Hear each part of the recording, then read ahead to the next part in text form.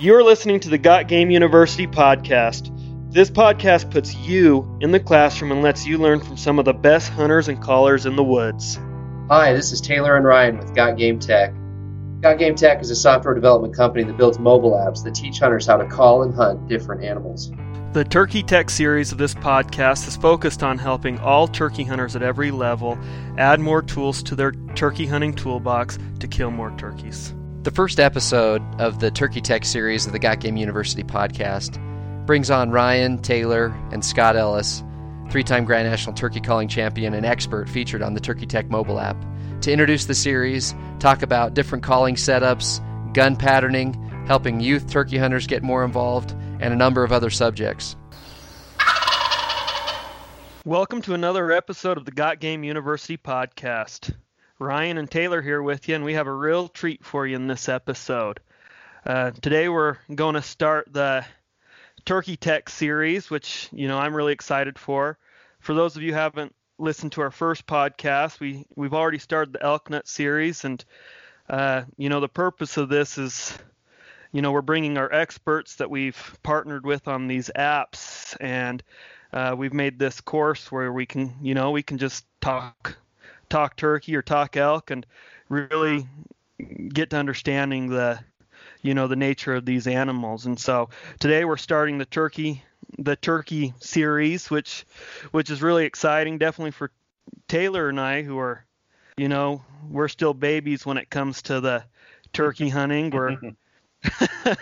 We're really excited, and we're really blessed that we have somebody like Scott to kind of help us on our way and hopefully get us into some underwear instead of some diapers. And we have Scott here with us, who's like I said, he's our expert on our Turkey Tech app, and he's just a turkey killer. And you can correct me if I'm wrong, Scott, but you're a 3-time Grand National Turkey Calling Champion. That's correct. Yeah. And you're a turkey killer. You've already killed one turkey this year. Right. And Jake, my son, has also killed one as well. Yep. We just need to have Jake come up and call for us. Yeah, Jake is pretty deadly. He's a Grand National Champion too. He's deadly. Man, that's awesome. And Scott, you have a TV series that you're pushing right now. You have huge social media following, and you're kind of big in the turkey world. We were kind of talking before the podcast started, what got you there, and you mentioned hard work. Explain that a little bit, the hard work that you've been going through to get to this point where you're at right now. Right. Well, I mean, it all started for me with calling competitions, turkey calling competitions. That's where, when I became really proficient on calls and winning competitions, it gives you a little bit of credibility. It doesn't necessarily deem you a turkey slayer, but it definitely gives you the credibility that the guy can run a turkey call. So this started back in the early 90s, actually, and from there I just grew and grew and grew. I joined pro staff with a couple companies. I'm actually a published writer. I did a lot of writing a long time ago. I haven't done it in years because I'm just too busy to write. But I do love writing, and those writings coincide with my YouTube videos, with Turkey Tech app, with my 2 DVDs, Mouth Call Magic 1 and 2, and that's basically helping people. I think that's something that put me on the map more than anything, was just helping people become more successful hunters. When you give somebody a shallower learning curve instead of a steep learning curve, you give them the tools to help them become more successful. Their longevity and the legacy that we know as hunting is prolonged, and you've got a lifelong hunter, somebody that's going to invest in buying licenses and buying camouflage and shotgun shells and rifle shells and guns and bows and turkey calls and camouflage. And that's what we need. I mean, we need this to conserve what we do, then we know and love as the great legacy. I don't like calling it a sport, the legacy and obsession that we all know as hunting. And that's, I think, honestly, what helped me put me on the map was just helping folks. Awesome. No, that's awesome. That's kind of what this course is all about. Is this series is just helping people, and we're thankful that you're here that you can, help more hunters get into turkey hunting, or, just help them become more efficient at slaying turkeys. So we really appreciate that, Scott. So kind of getting into things, like we said, we're wanting to focus on, the education part, learning. So we'll kind of just jump right in here. Scott, what's the, with me being a new turkey hunter, when you leave your truck, when you get to your hunting area, it's first thing in the morning, maybe dark. What's the first thing you do when you get out of your truck? What's your routine? What are you listening for? Kind of go through that for me. A lot of it depends on the property I'm hunting. When I get my boots on the dirt, if you will, if it's a place that I'm familiar with, I'm going to get into position to where I'm ready to listen for a bird to gobble. And that starts with the sun rising, and then owl hooting or crow calling, or using a locator call to locate a gobbler. If I'm in a place, again, that I'm familiar with, I know where I kind of want to go and where I want to start. Sometimes very often I hunt places across the United States that I have no familiarity, and I'm just dropped out in the woods, and the landowner or my buddy will say, well, we heard turkeys gobble over here one time, and we just get out and we find a starting point, and that's where the game begins, is starting to listen for the gobbler. Once you locate the gobbler, then you're going to move into position to make a setup on it. Okay, so, and you've talked about, you kind of have a location that you kind of pictured in your head you want to go to, or what is that setup to you? I mean, what are you looking for when you're finding these areas? Well, I mean, generally it's dark. So unless you have, again, you're familiar with the terrain, which very rarely I am, I'm going to listen for him to gobble. And from there, I'm going to set up within 100 yards of where he's at. Get as let's just rephrase that. I'm going to get as close as I can to that gobbler without spooking him off the roost. Okay. You have to be very careful with that, because it depends on how dark it is when you're moving in on the bird, and then the terrain.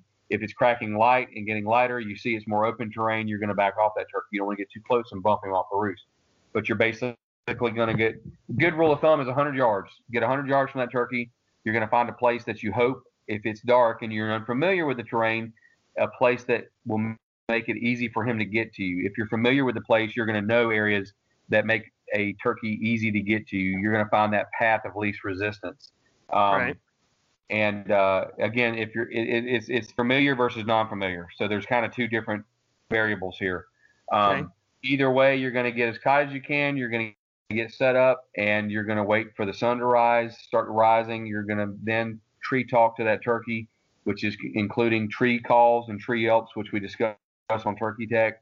And all that does is tell that gobbler there is a hen that's near him, and that engages the conversation. From that point, you don't want to talk too much to him on the limb, because there's a great possibility that he'll set up on that limb and gobble. So you just yelp to him a few times, let him know you're there. Hopefully he answers you. If he doesn't, don't fret it, because I promise you, if you're 100 yards and you give any type of volume to your calling, even with a tree call, he's going to hear you. He may or may not gobble. Hopefully he gobbles. From there, you're just going to hold tight until fly down time. Once it's fly down time, it's getting more hard daylight.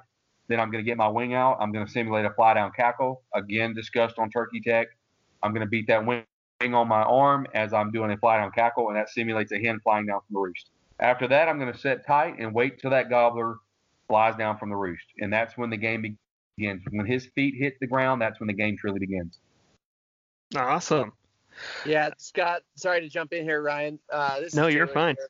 So one thing that you mentioned there, Scott, was that you don't want to overcall to a turkey that's up in the roost. I remember listening to you in maybe a past podcast or something, that there's a little bit of difference between the different turkey species. Some you call to more, some you call to less. And I thought maybe it'd be an interesting point to interject here.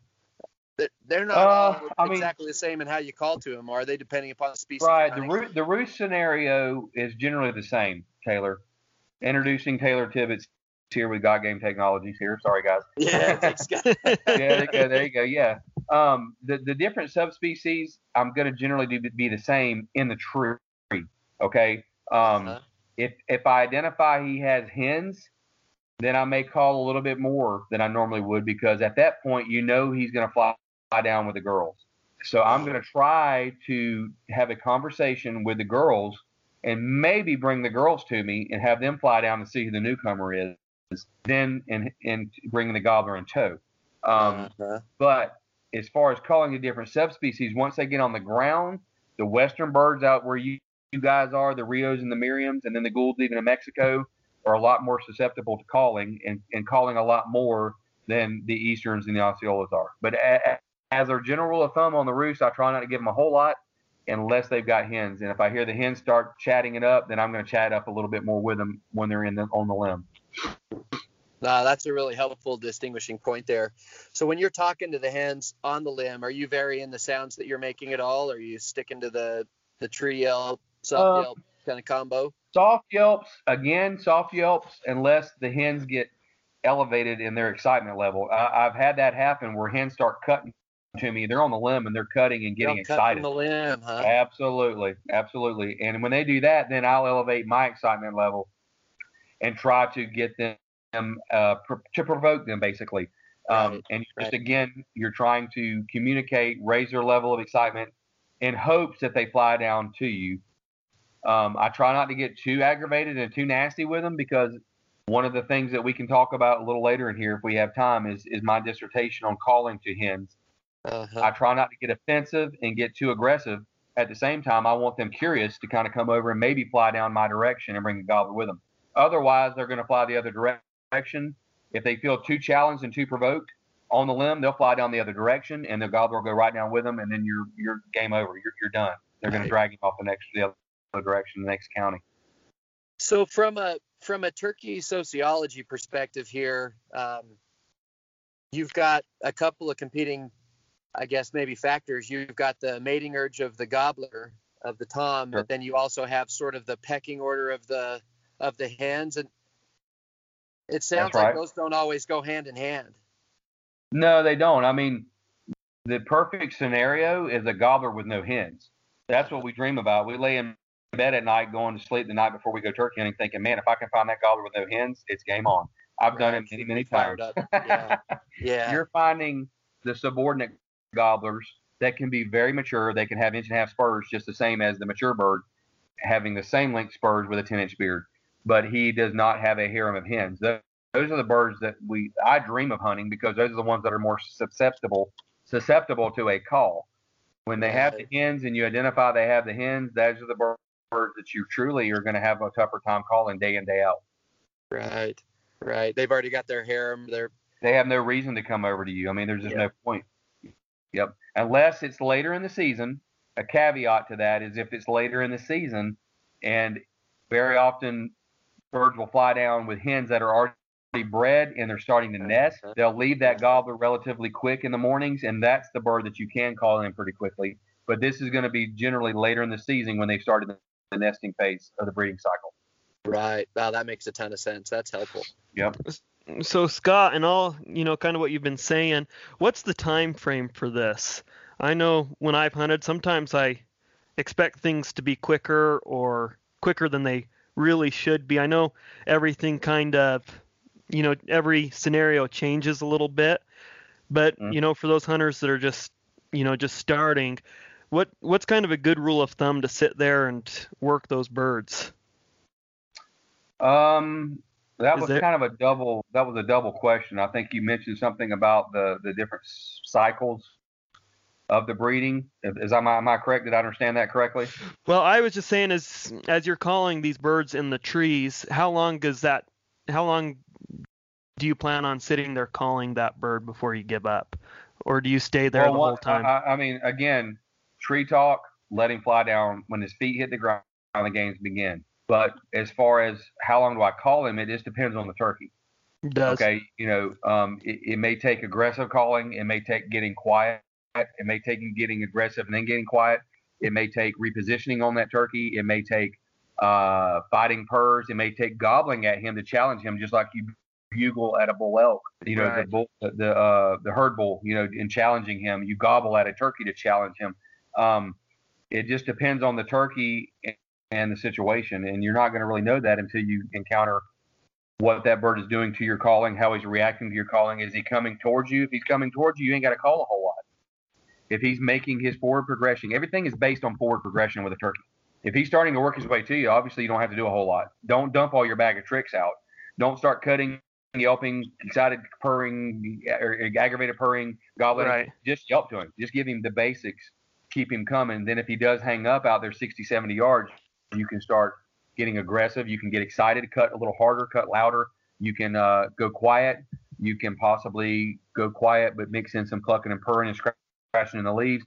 But it all depends, and it's all based on how much that bird is moving towards you as you're calling to him. And that's where the game begins. So as far as how long do you sit there, it just depends on the turkey. I mean, I've sat on a turkey and killed him and sitting there for 2.5, 3 hours on the same bird. He gobbled good. He did not leave. He continued to gobble. I continued to work him. I run different techniques and different sequences to that gobbler. And finally, I may go quiet for 20 minutes and curiosity kills the cat. So it just depends on the bird, how he's answering. Is he coming closer? Is he staying there? Is he leaving? If he's leaving, you better do something different. You better get up. You might have to go around in front of him. You may have to gobble at him. It's just all about whether he's staying around, hanging around, whether he's coming to you, or whether he's leaving. So it's really not, time, no understanding the time you're supposed to sit there. It's just understanding the language and what's going on. To some degree, yeah. It's taking his pulse. It's understanding how excited he is. Emotion. Have you piqued his interest? Is he seeming like he's interested, but yet he's not closing? It all depends on his gobbling frequency. Is he gobbling on his own? Is he gobbling every time you call? Is he only gobbling every 5th time you call? It's all based on what his excitement level is and whether he's coming or going, basically, or hanging and staying. Okay. Yep. That's good. Sorry, Ryan, I'll jump in here real quick. I had another question, Scott, that sprung to my mind while you were walking through some of that. I know you've got a successful turkey hunting son, Jake, that we've talked about a little bit already. For some of us who have youngsters who are taking out turkey hunting, do you have any tips or pointers while you're in the middle of all this excitement that's going on to help those youngsters stay plugged in and start to understand what's going on as well? What'd you do with Jake, I guess, to help him get started? Absolutely. Keep him engaged in the hunt. If you've got a gobbler that's gobbling and he's answering your call, quite honestly, a lot of times that's going to keep a kid pretty interested. That's pretty neat to a little kid. You make a sound on a turkey call, the bird answers. Awesome. That's pretty. Yeah, I mean that usually keeps him engaged. If it's dead and there's nothing going on, engage them in the hunt. I highly recommend to teach your kid to hunt on the base of a tree. Don't stick them in a pop-up blind. That's just my personal preference. Teach them to be a little bit still. Teach them to be able to hold their gun up, even if it's a monopod, to help them hold the gun up. Hand them a box call. Let them yelp on a box call. Teach them something the night before you go hunting. Let them engage. And clearly, do not set them down for 5 hours in one spot. You're going to lose them. They're never going to work out with you again. So if you're not engaging a bird that's gobbling and working, which usually keeps their interest peaked pretty much, then get up after 20 or 30 minutes and take a little walk. Show them oak trees and Spanish moss and air plants and bugs and insects and a deer or a hog or whatever animals that are to your area, that are indicative to your area, and just keep them engaged. Teach them about the outdoors. Make sure they're being safe with their gun. Keep them engaged. Talk to them. Make them laugh. Make them giggle. Don't set them down for extended periods of time when there's nothing going on. That is going to destroy their love for trying to do this. And that's exactly what I did with Jake. If you got a bird gobbling, then have fun with the gobbler and let him laugh and giggle when that bird gobbles when you yelp at him. And then when it gets serious and the bird actually starts closing, then it's crunch time, and then you talk very calmly to them and quietly to them and walk them through the shot. But keep them engaged, keep them active, keep them busy, and I think you'll have a lifelong hunting buddy. Oh, that's awesome. Now, Jake obviously had a really good mentor in you to help him get started turkey hunting and learn how to call, and he's become a great caller as well. Did you have a mentor as you were getting more involved in turkey hunting that helped you learn the ropes? I did not. And I use the term mentor loosely. because I had a father and an uncle that had no children, so I was like his son. And they did teach me the woods. They did teach me squirrel hunting and dove hunting, small game hunting, basically. And they taught me how to be patient. Squirrel hunting's great for kids. You get up, you move, you sit down. It's very similar to turkey hunting, except you're not calling. Although you can call squirrels, that's a whole nother podcast. but I can call squirrels too. I can promise you. But we'd sit down for 20 minutes. If the squirrels didn't move, we'd get up, we'd walk, we'd talk, we'd laugh. But my father and my uncle were not turkey hunters. Mm-hmm. And I had a gentleman by the name of Glenn Wilson. I like telling a little quick story that I first was enamored with him calling and learning to call on a diaphragm mouth call, and watched him as a young fella and was absolutely mesmerized by the fact that you made these sounds with a piece of latex, surgical tape, and aluminum frame, and you talked to these birds in their own language. To me, was absolutely mind-blowing. I couldn't even comprehend it. It was amazing. So I started reading every bit of literature that I could. Back then, when I was a kid, I'm 44 now. I'm not a spring chicken anymore. We didn't have the internet. We had magazines and print. That's it. I would go to the library and I would look for every magazine from March to May, from Field and Stream, Peterson's Hunting, Outdoor Life, any magazine I could pick up in that time frame from March to May, and there'd always be turkey articles in there. And I would read and read and read, and I absorbed as much of this knowledge as I could. I had old records and cassette tapes from Quaker Boy and Penn's Woods. I had vinyl 33. Is it 33 and a half records? Is that what those were called back in the day? Little small records. No idea. No idea. Yeah, listen to this. This is great. I'm so old. I'm 32. I'm just 10 years behind you, but I don't know. I'm quite a bit further. Yeah. So y'all laugh. You just laugh. You laugh at the old guy. But anyways, yeah. And this is what taught me how to create the sounds and learn the language of the turkey a little bit. And from there, it was trial and error. I had an encyclopedia of knowledge, but I really did. It was none of it was applicable, or none of it was real world knowledge. It was just text. It's no different than an engineer or even a doctor probably learning all the textbook stuff that he learns, but he doesn't know it until he actually applies it in the field and when it's real time.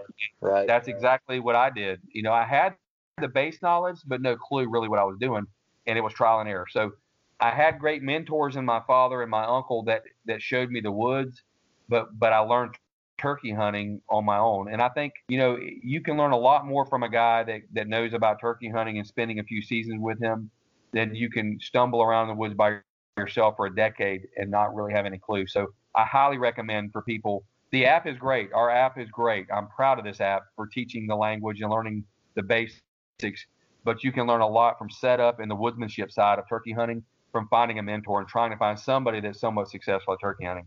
Right. And I just wanted to, you talked about the app there, Scott. I just wanted to mention that, he listened to, I don't know what he said, cassettes or discs but on the records. Yeah, on the records. Now, you can listen to these turkeys right on the app, listen to them and record yourself and compare and, see how you sound, and you can do it in your drives to work. You can do it anywhere. You don't have to use records to do that anymore. Or cassettes. That's the other one.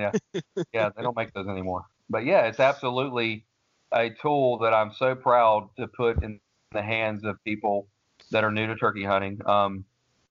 We tend to think that we know a lot about the wild turkey and about the language of it, but there's so much to learn. I learn every time I go to the woods. And if I go to the woods thinking I know everything, I usually end up being humbled at the end of the day. I can promise you. And this app is just exactly that. There's so much information in this app for even, I would say, a mid-seasoned type turkey hunter to learn from.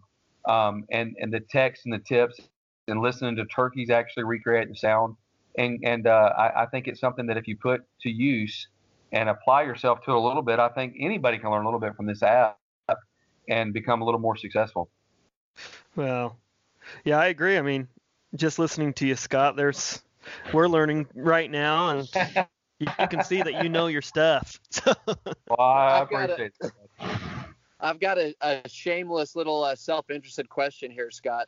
So I've I've been working with you for over a year now. Ryan and I both have on getting the app out there and, learning from you on the videos. And I'm working on making turkey sounds with a mouth call and love the challenge there.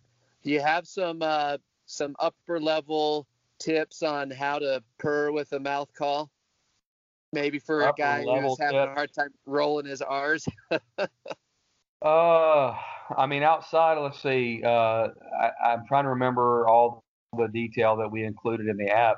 One thing I may have left out in the app is to drop your jaw when trying to create clearance between the bottom of the mouth call and the top of your tongue. Okay, if you drop your jaw and relax your tongue, that's something else I may or may not have mentioned. Forgive me. My own app. I've watched that video a bunch of times, and you did mention both things, so you got it covered. Well, I mean, dropping the jaw, relaxing the tongue creates clearance from the bottom of the reeds to your tongue. For the air to flow through. Then it allows your tongue to move. Yeah. If your tongue cannot vibrate and flutter as the air passes over it, then you're not going to be able to attain the tongue flutter. Now, there's another method that we can discuss briefly, which is the gargle method. I can gargle with water in the back of my throat and go all day. Yeah. But when I blow air across my uvula, your uvula is the little piece of skin that hangs down in the back of your throat when you go to the doctor and you go, they're looking at your uvula and your tonsils and everything. That's that piece of skin that dangles down.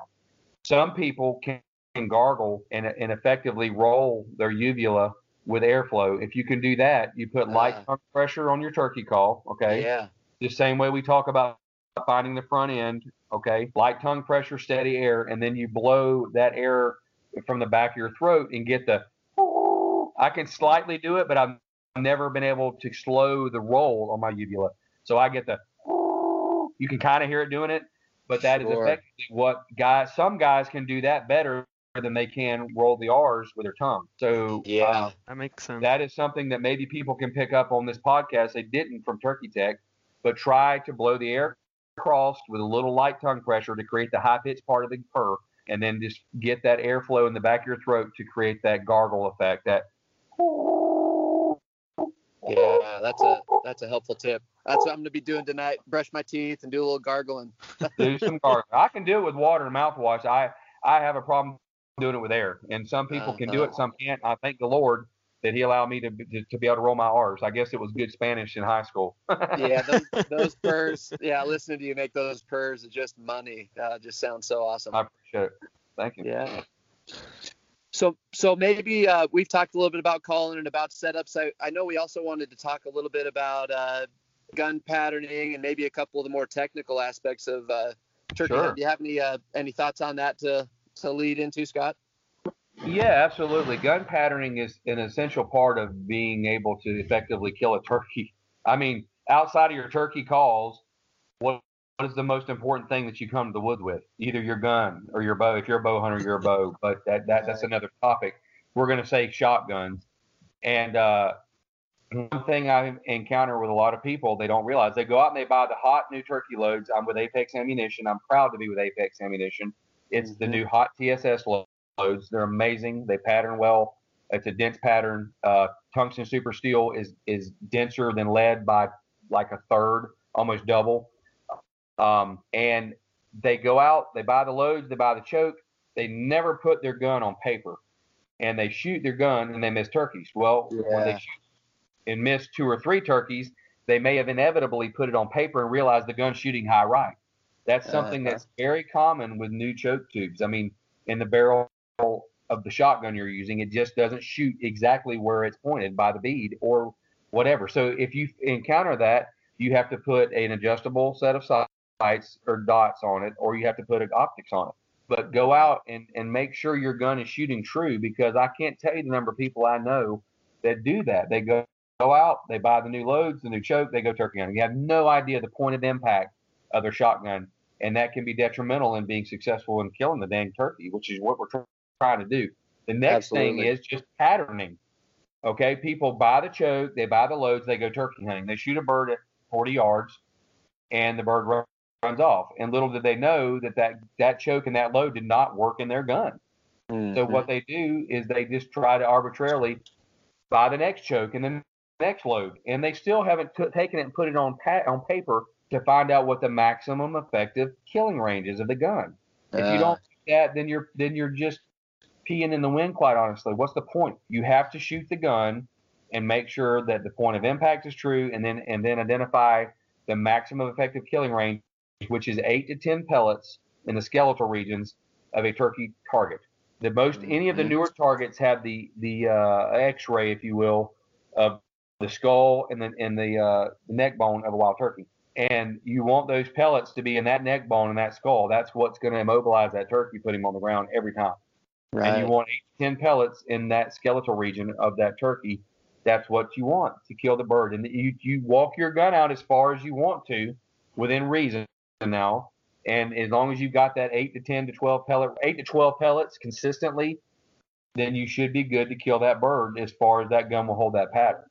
Okay. Now, I'm not saying shooting at a turkey at 100 yards. I'm not advocating that. I'm just saying walk the gun out at different ranges, 30, 40, 50, even 60 yards if you want, and see if the effective range is still there. Then you go out and you have confidence in your weapon. You know you're going to go out and pull the trigger and put it in and kill a turkey. And that's something that's totally overlooked with patterning of the gun. Well, and I know with me, when I've shot at animals with a gun I'm not familiar with, I miss more than I hit. Exactly. And you wouldn't go whitetail hunting or elk hunting with a gun you haven't shot before, or a bow. Or a bow. I mean, shotguns, I think people think, oh, it's got a spread, it's an automatic killer, but it's the same concept of every other weapon. Absolutely, 100,000%. I can't. I hope that somebody hears this and goes, maybe I should take my turkey gun to the patterning board. Take it to the patterning board. Yeah, do it. It's overlooked, and I can't even begin to imagine the turkeys that are missed and maimed and wounded every year because people don't take an hour of their day to go to a patterning board and then make sure their gun shooting true. Yep. Right. So do you have any recommendations on choke tubes and adjustable sights, Scott, for someone who's trying to improve what their setup is? I mean, it depends on the shotgun, obviously. If it's shooting true POI, point of impact, then you can use the bead. But if you're shooting a great pattern and you want to extend those ranges, I highly recommend a red dot. I'm with TrueGlow. I don't mind doing a little plug here. I shoot a TrueGlow Micro TrueTech, and it has a 3-minute of angle dot, which is a very fine sight picture. With these new loads, with these new chokes, you can stretch the ranges out past 40 yards now. But the only way you're going to effectively do that is if you have a very fine sight picture. You put a bead on a turkey, an old school bead, at 50 yards, you're going to cover half. It's going to cover half the turkey. So you have to get the appropriate sights, which can be adjustables. There are beads in adjustable sights that are very fine beads that work okay. Or you go to a scope with crosshairs, which I'm not a big advocate of. I'm a huge advocate of a very small dot and a red dot scope. And TrueGlow makes a bunch of different models. I've been shooting TrueGlow red dots for a dozen years, probably 14 years. And I've used 4 or 5 different models every couple of years. I'll put the new one on there. And I always find the one with the smallest dot that gives me the finest sight picture. Because what that does with that tiny dot is it gives you more margin for error. If that dot in that sight picture is fine, and you might be right or left of his neck or even high or low, you're still going to catch him with enough of the pattern to effectively kill him. And I did just that last Saturday. I remember distinctly the gobbler I shot kind of took a step to the right as I pulled the trigger, and my dot was slightly left of his neck, but I caught him with the right edge of the pattern, and it dispatched him cleanly, no problems. So if I'd have done that with a bead, I might have cleanly missed that turkey because he was like 37 yards. He wasn't far, but I still could have potentially missed him because that pattern is very tight at that range. Right. You get a small dot. It's that simple. Old school technology, old school analogy. Like it. It's just like the records. Just like the vinyl records, baby. Well, that is awesome. Well, one thing we're trying to do with the Turkey Tech series, Scott, is trying to not bite off more than we can chew in terms of an episode length, but we want to continue to put out podcast discussions with you, and we can drill down deeper into specific calling topics and take questions from listeners, and we'll put out a few of these podcasts during turkey season and some in the off season to keep folks interested in learning, but I think we've definitely got some good material together for today, and really, really appreciate you taking the time to do this with us. Oh, I can't wait to do the next one, buddy. It's always fun to teach people. Like I said earlier in the podcast, when I was asked what was one of the big things to help you kind of get where you're going or get where you're at, and that has been just helping people. If you open yourself up to help folks, that's always going to be embraced by the masses. And that goes back to my old YouTube videos on my YouTube channel, Hunt Quest. That is just instructionals on mouth calls. That's where it all started for me, outside of competition calling and pro staffing and whatnot. Those videos were a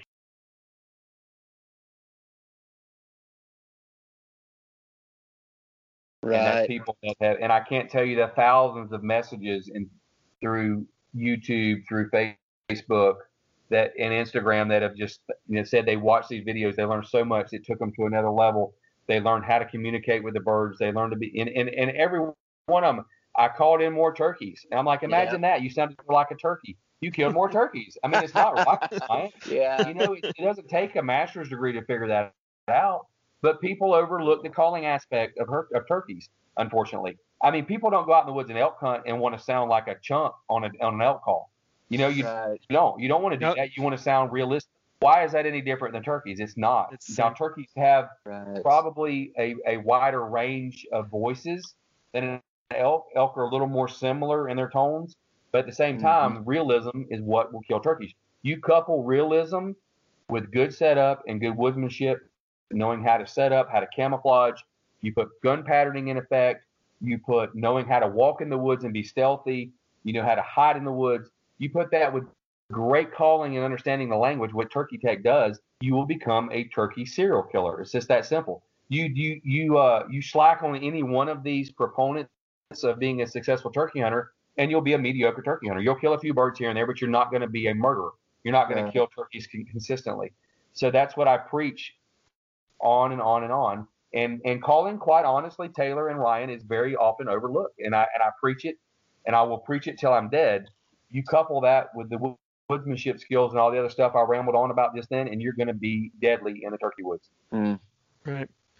Well, and to go on with that, Scott, I'm sorry we're, I guess, taking this a little longer. This is just a quick thought as you're talking about, turkey hunters, mediocre turkey hunters go out there and, you know what, they might actually sound okay, but they don't understand the emotions turkey make. They can make the same turkey sound all the time, and it sounds good that one sound or those sounds that they make, it sounds good, but they don't understand the emotions and that these birds make that you've talked about multiple times today.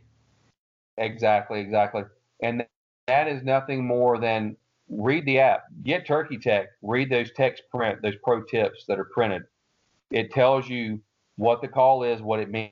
We can't obviously go through every turkey call tonight. I'm not going to do that. But I'm just saying it's all there in the app, and it explains the call. It explains what it means to a turkey, in my interpretation, which has been pretty decent for 35 years of understanding it. And then when a guy as a turkey hunter should use that call and apply that call to that particular situation. Otherwise, what guys are doing, Ryan, which is exactly what you're talking about, is they go to the woods and they go cluck, cluck, yelp, yelp, yelp. Cluck, cluck, yelp, yelp, yelp. They're making turkey noise. They're not using turkey vocabulary. They're just emulating a sound that they can emulate on a call, but they're not understanding what it means and when they should use it or how much they should use it. The app talks about all of that. I mean, it really does. And maybe we can do a more in-depth podcast on the vocabulary and the vernacular of the wild turkey. And we can go through every one of these calls in an hour or two and talk about, and we can literally go right down the list, and I'm game for that, to talk about it and explain to people, Scott, when do we cluck? When do I use a yelp? When do I cut at a gobbler? When do I maybe kiki to the hens? When do I cluck and purr? Blah, blah, blah. We could go on and on. But simply put, the app has it all explained very well, and it gives people a good baseline for what the call is and when they should use it. Otherwise, they're just making turkey racket. And that will kill turkeys. Again, disclaimer, that will kill turkeys from time to time. Just yelp, yelp, cluck, cluck. But it's not going to make a difference when you're trying to control your destiny and you're trying to actually communicate with that bird. You're trying to pique his interest. You're trying to heighten his emotional level, or you're actually trying to calm him down because he's so fired up you need to play hide and seek. You need to play coy and shy with that gobbler. And if you know how to say that to him, that's going to be the difference in being consistent and being mediocre at killing turkeys. Great. Right. Yeah. Thanks for that. I think we our next episode planned out. Talk about the turkey vocabulary. Yeah. That's going to be a great, and I would love to do that. That would be a really cool thing to literally go right down the line, Taylor. Yeah. Go right down the line and help people understand it more. And I can even demonstrate it. That's great. Skype does a great job, I think. Definitely do that. Yeah, I can demonstrate it on a mouth call just like the app does, and just give people more insight, maybe a little more than just those pro tips that we put in there. And I can expound on it a little bit more and have people understand what it is more. No, we would love that. And I love it. That's gonna be an episode that everyone's gonna want to flag for future reference. So money. All right, Scott. Well, we'll let you go, but we'll talk to you again soon, man. Thanks, Scott. Awesome, buddy. Absolutely. You're very welcome. Thanks for having me on, guys. I appreciate it. No problem. You bet. All right, we'll cut it there. Thanks, Scott. That was awesome. You bet. Yeah, there's a lot of good information, I think. I mean, well, I just, we get to running off on tangents, and that's when I'm at my best. Absolutely. Off the cuff, just ad-libbing. Yeah. Well, we'll get better, too, on our end. We'll get into a rhythm and kind of figure out our podcast personalities and make it a little more smooth, We just need the direction is absolutely critical. I can talk about we need topic points. So we kind of did that, but I mean, things would come to mind, they pop in your head, and then but definitive starting points, and then I can run with it and run with it.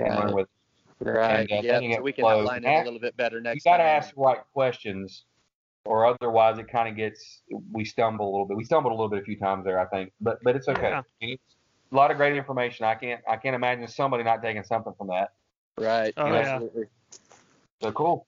Okay, man. We'll talk to you soon. I don't know how often you want to do this, but it is turkey season now, and so I don't know if we want to talk again in a couple weeks and shoot another one. Would that work for you? Yeah. I'm trying to think. I start traveling next week. So this weekend, day after tomorrow, I'm taking Jake up. Then next weekend, I'm going up on Thursday evening to scout on Friday, and that's the opener. And then I think I'll be good. I mean, like every other week, we should be able to find 30 minutes to talk about something. Okay, I think. Cool. I mean, if you're wanting to keep me rolling through this and keep me, I've got you guys probably have somewhat of a library of guys about this point of people I've sent you. You got Stoltz. Stoltz is a world champion turkey. Right. Yeah, we could definitely get Stoltz on there. Now, I don't know about Barney Califf or turkey nut or elk nut guy says he knows turkeys, but I don't know if he does or not. I don't think he does. Got to get Steve on. Not like you. We won't ask him about turkeys. We'll just stick to elk with Paul. Well, yeah. I mean, turkeys are dumb for him, and they don't, they're easy to kill, but whatever. But Stoltz is definitely. I mean, I have a library of people that I can send our way. Yeah. To help fill. I mean, we could do one a week with other people, and we just need to prime them to talk about Turkey Tech.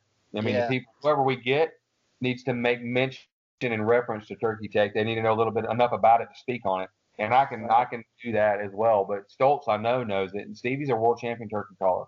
Yeah. Well, yeah. Awesome. And with some of the stumbles and stuff today, I thought we did a great job adding in the app. I did the best I could. Yeah, I can't. No, I thought we did. I thought it was awesome. Yeah, I mean, there's so many references to the tips, to the recording, to what we discussed with the different styles. As like I was talking about tree yelping, as you'll see on the app and hear turkeys doing. Yeah, we did. We made best of it for sure. Yep. Cool. I mean, I don't know why I couldn't do one every other week, and I'm sure Stoltz would be all about doing one every other week for 30, 45 minutes. I'm sure he would. He could find time. Yeah, cool. And that would be fantastic to spin the fact that not only is Steve Stoltz the whitetail wizard, he's also a world champion turkey caller. Yeah. Right. Add a ton of credibility for him. I was thinking smart when all this came together. Yep. Well, and it just adds more credibility for the app. Absolutely. Yep. So. And Stoltz knows it, knows the format, so he'll be able to speak on it. Yep. And he's great for that stuff. You know how he is. You filmed him. He's pretty damn good. He's Yeah, pretty he damn. is. Yep. So, and outside of that, I got a few other guys I'd love to bring on board. If you need other names, I got Grand National champions. Billy Argus is one of my guys at Woodhaven. He's a 3-time Grand National champion as well. He's a world champion. I could get Billy to do one of these. He's out of Missouri. I got Jason Conrad, who's out of Mississippi. He's a world friction calling champion. So Jason can talk about the friction side of it more so. Man, that'd be awesome. Yeah. It's endless, guys. I mean, I'm a pretty endless pit of people that with credibility that we can bring to the table to do this stuff. So Awesome. just let me know. I mean, we got to get some advance notice so I can prime somebody up. And that's about it. I think my thought is. Yeah, my thought is we establish having a couple in a row with you. We do that Turkey Dictionary episode, which is going to be killer. We start bringing one of those guys in. Bring Steve in, then do another one with you, and then maybe reach out to one of your other guys. And I think we got a good thing going here. I would love to get my guys at Apex on here. One of my guys from Apex to do one to talk about TSS and more in depth on turkey shotguns. Definitely. Perfect. Yeah. No. Yeah, I got those guys are just ready to spout off everything they can spout off about the technology that's around TSS, around CSS, and the kinetic energy and the density and everything. I touched on that briefly, but yeah, they can go into a lot of detail. So I've got a dictionary, guys, to use. So let me know. Okay, we'll keep you posted. Thanks again, Scott. You bet, buddy. We'll be in touch. Thanks, Scott.